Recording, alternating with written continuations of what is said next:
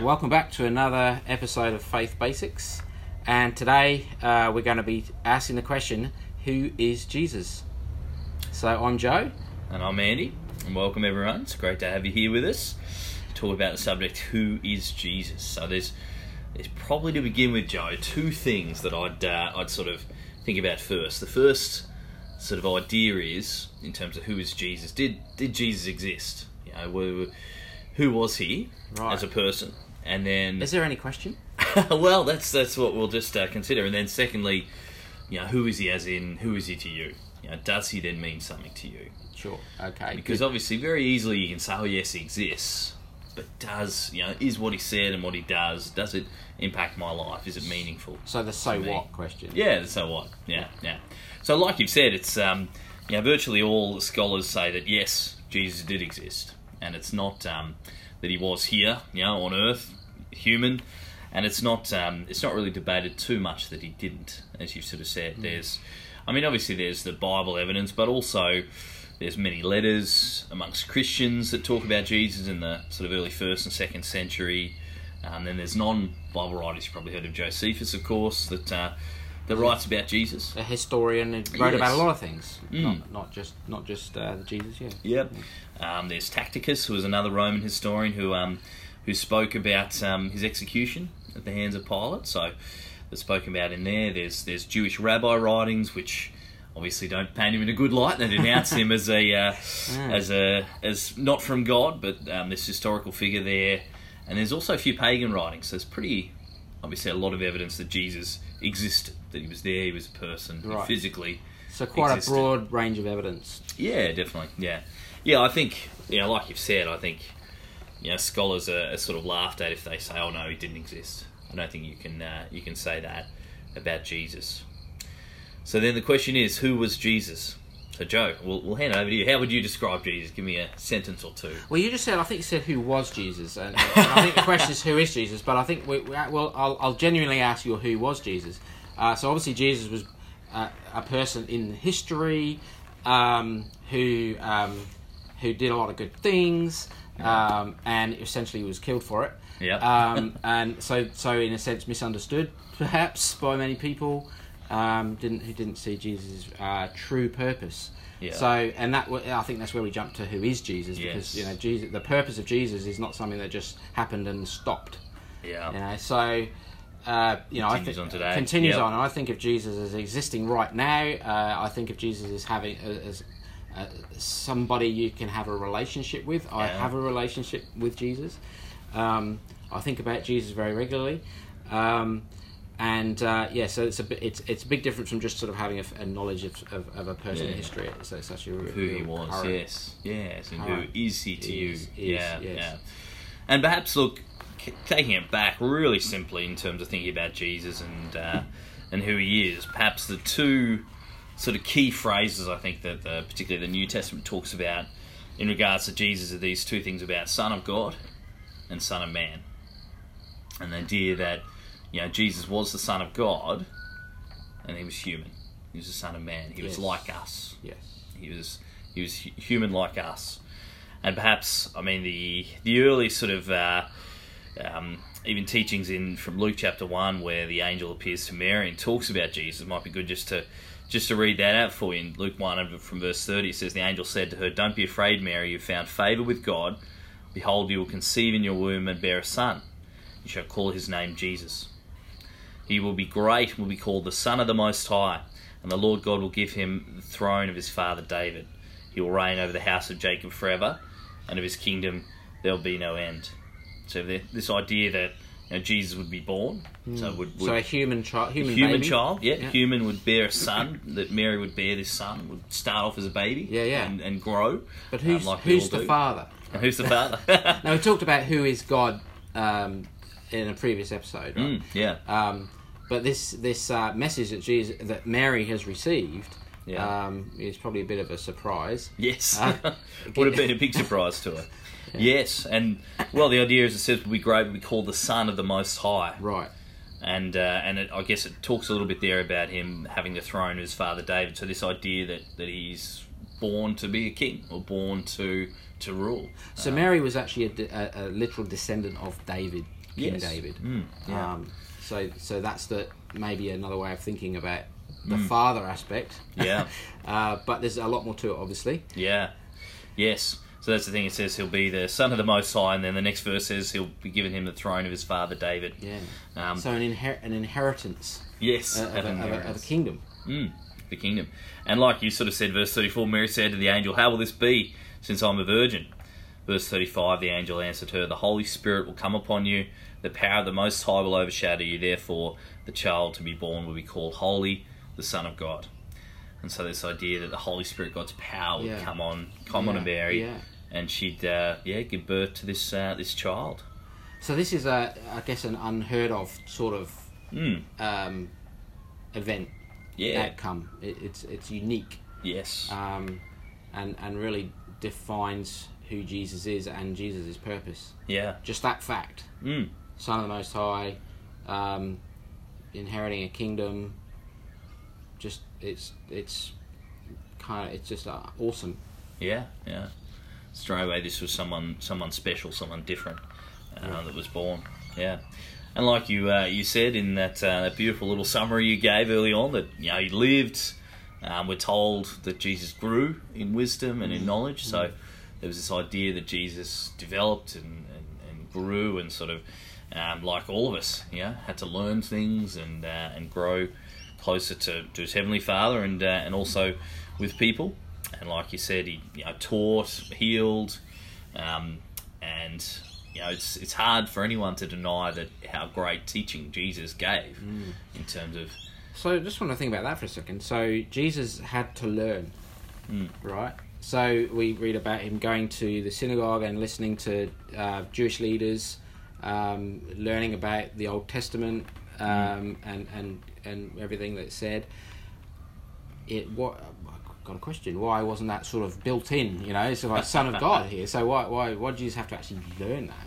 Yeah. Is this humanity in him? Is that the that's human element? It's the thing. You're like us. He's human like us. So he had to grow and develop. I mean, perhaps the answer's in Hebrews, and there's probably a few verses, and we'll hopefully put these in some of the show notes if you want to look up some verses about this. But perhaps one great one from Hebrews chapter 4 says, "Since we have a great high priest who has passed through the heavens, Jesus the Son of God."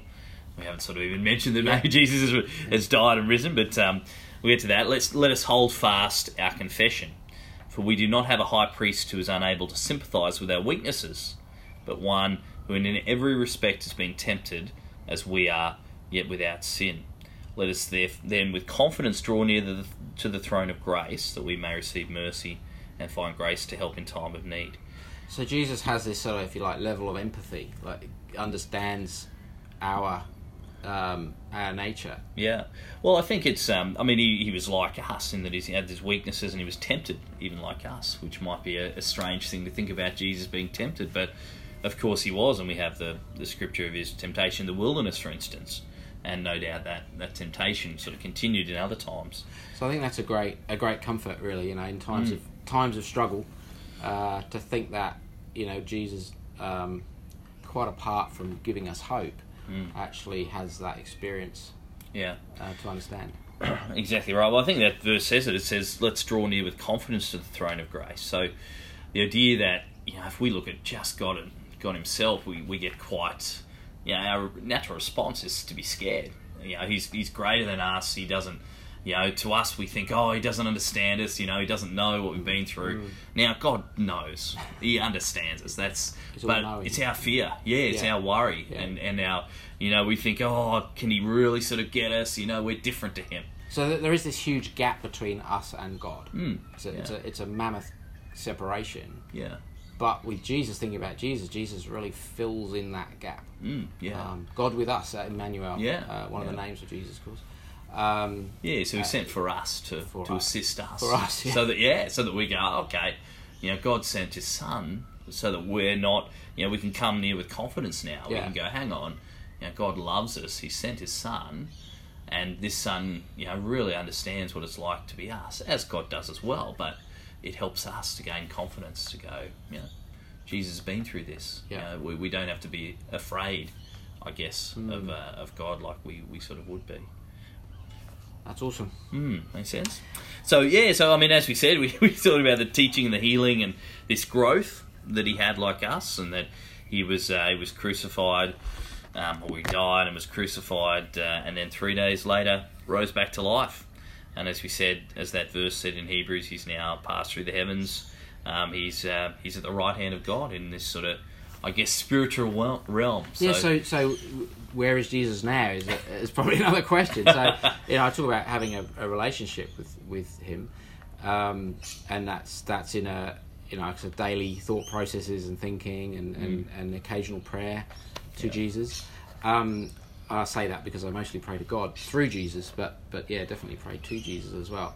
And so even, so we might imagine heaven as being so far away, that doesn't, I think, create a physical, like a real barrier. Because Jesus is ever present. Yes, in that sense. Well, to me, what it's sort of saying is that obviously Jesus at one point was on earth, in physical sense, like we are, and in that sense, he could only be there in his conscience and talking to people. He couldn't communicate with someone over the other side of the world at that point, because he was there physically on earth. Whereas once he sort of moved in that heavenly realm with God, it's as if, like you say, he's then he's everywhere, and so he can, work with and communicate with others like God can. Yes. So he's not restricted by our physical realm. Right. He's in this spiritual realm. So this idea that Jesus is sitting at the right hand of God, that sitting doesn't sound like it's a particularly static position. Like it's a spiritual sense that Jesus is sitting at the right hand of God, as opposed to a literal sense. And I don't know. I don't know what the answer to this is. Yeah. But I guess I want to make the point that Jesus is not doing nothing. Yes. Just sitting there. Yeah. Yeah. No, definitely. I mean, maybe these verses just in Hebrews 5, just to sort of emphasise a little bit more what we've already said, Joe. It says, in the days of his flesh, so when he was here on earth, Jesus offered up prayers and supplications with loud cries and tears to him who was able to save him from death, and he was heard because of his reverence. So he's Jesus crying out to God with prayers and supplications. So he's like us, in the days of his flesh where he was here on earth. It's like a needy thing, isn't it? That we have. We ask for this, we ask for that. Yeah. And we have this need. Yeah. And from that, it sounds that at that time Jesus had a need. Yeah. Yeah. Verse 8 goes on, although he was a son, he learned obedience through what he suffered, and being made perfect, he became the source of eternal salvation to all who obey him, being designated by God a high priest after the order of Melchizedek. So this idea that Jesus has been made perfect, and he's there, as we said, God's right hand, and he's now become the source of eternal salvation to all who obey him. So being made perfect, that's an interesting point, because if Jesus didn't need to be made perfect, he must have been perfect already. And how could he have been tempted if he was perfect? Yeah. So it's definitely a thing that Jesus had to experience and go through and overcome something in order and follow and be obedient and dependent on his Father in order to reach that level or to be then given that perfection. Yeah, well, it's interesting because we would say, I mean, the verse before said he didn't sin. So we'd say, oh, he's perfect. Right. which is true in a sense, but like you say, this is an even greater perfection where you're not tempted to sin. Yes. Immune to temptation and immune to sin are not really the same, are they? No, exactly. Yeah. It's a different thing. Yeah. So you lose that part of you, I guess, that wants to serve self. Yeah. Is, I guess, what Jesus was removed. So the fact that he died on the cross was an ultimate example of not seeking self. I mean, that was a totally sacrificial. Yes, by definition, act. Yeah. Of selflessness. Yeah. We're told he gave his life for us to bring many others to glory. So, and of course, as we sort of read there, became that source of eternal salvation, and part of then what I try and do is then follow his example in my life. If that's what the sort of best a human can become and can be, then that's who I want to be. So there's this idea of being Jesus to other people. Is that what you're talking about there? Yeah. And interestingly, that I guess the Bible talks about Christ being in you, and that part of your life, if you decide to follow him, is to then show others Jesus' love as well. Yeah. And that's how that I guess Jesus becomes much more effective now, being in the heavenly realm than he ever was on earth, because there are so many of his followers who are then trying to show that same sort of characteristic. Yeah, to spread that. Him living inside of you. That love. Yeah, and spread that round. So that's something we're trying to do with these podcasts, isn't it? It's not just about knowing or informing or sharing. It's actually sharing the love. I mean, that's in a way explaining it, but in another way simply spreading it. And I think that's what we're at least trying to do. Yeah, I'm trying to do with that. Yeah, exactly. So I guess maybe in terms of, to wrap it up a little bit, in terms of the who is Jesus, the idea that he's there at the moment, but that he will return to the earth. So the Bible talks about Jesus sort of returning to the earth, raising the dead, judging, and granting immortality. And of course, those a few things just roll off the tongue, but but it involves so much. And perhaps there's another podcast we can talk about that, in the faith basics, as we talk about what's going to happen. I think so. Yeah, the Jesus return returns. of Christ is something that's predicted. It's written about a lot in the Bible. When's it going to happen? How will we know? Yes. All of those things. What does that mean? What's the impact? And more importantly, what does that do for us now? Like, how does that affect us now?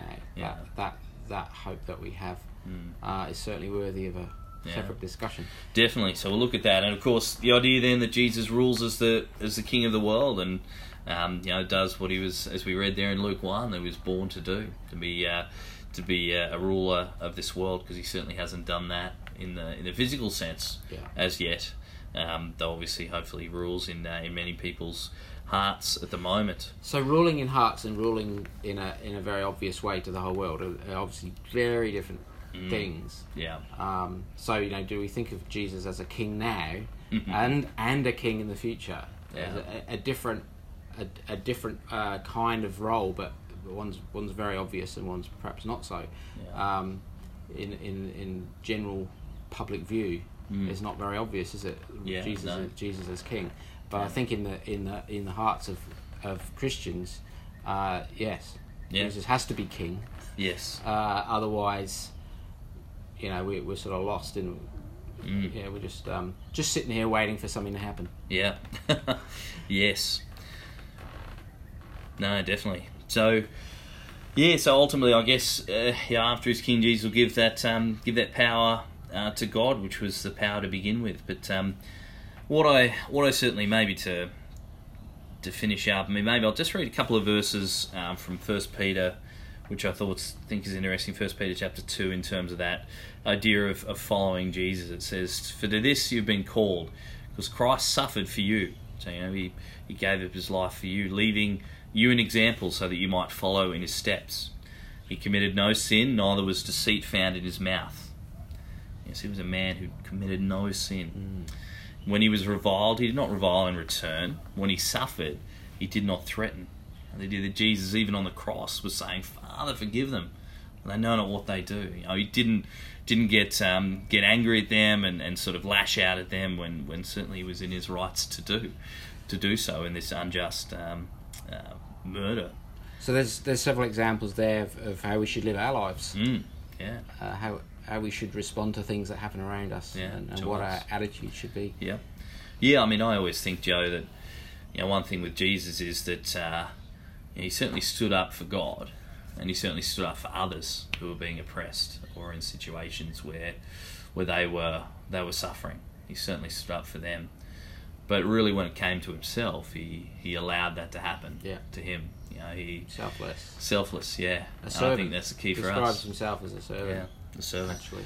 And I think for us, that's a great way to live in terms of our lives. To stand up for God, stand up for what's right, stand up for what's true, and then to stand up for others, those who are being oppressed, who are being abused, who are suffering.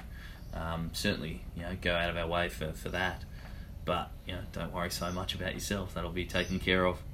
Don't be too worried about what's happening to you. And as I said, just to continue that, when he suffered, he did not threaten, but continued entrusting himself to him who judges justly. So he gave his life to God, trusted his life to God. So the total trust for God and God's purpose is something that carried Jesus through, and it gives us something to hang on to as well, doesn't it, in times of need. Yep. For us to carry through. He himself bore our sins in his body on the tree, that we might die to sin and live to righteousness. By his wounds you have been healed, for you were straying like sheep, but now return to the shepherd and overseer of your souls. This idea that Jesus, died for us to really, like you said before, to bring us to God, to I guess, in some way repair that relationship with God, and to help us to sort of be more at one with God, which is the ultimate goal of Jesus. That's really the message of the gospel, isn't it? Yeah. That's it, kind of in a nutshell. And well, thanks for sharing those thoughts, Andy. Any others? Any last thoughts before we close up? No.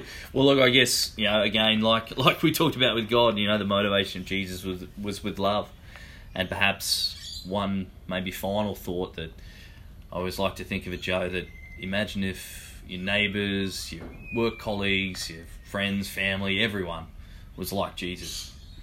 What an amazing world that would be. It would.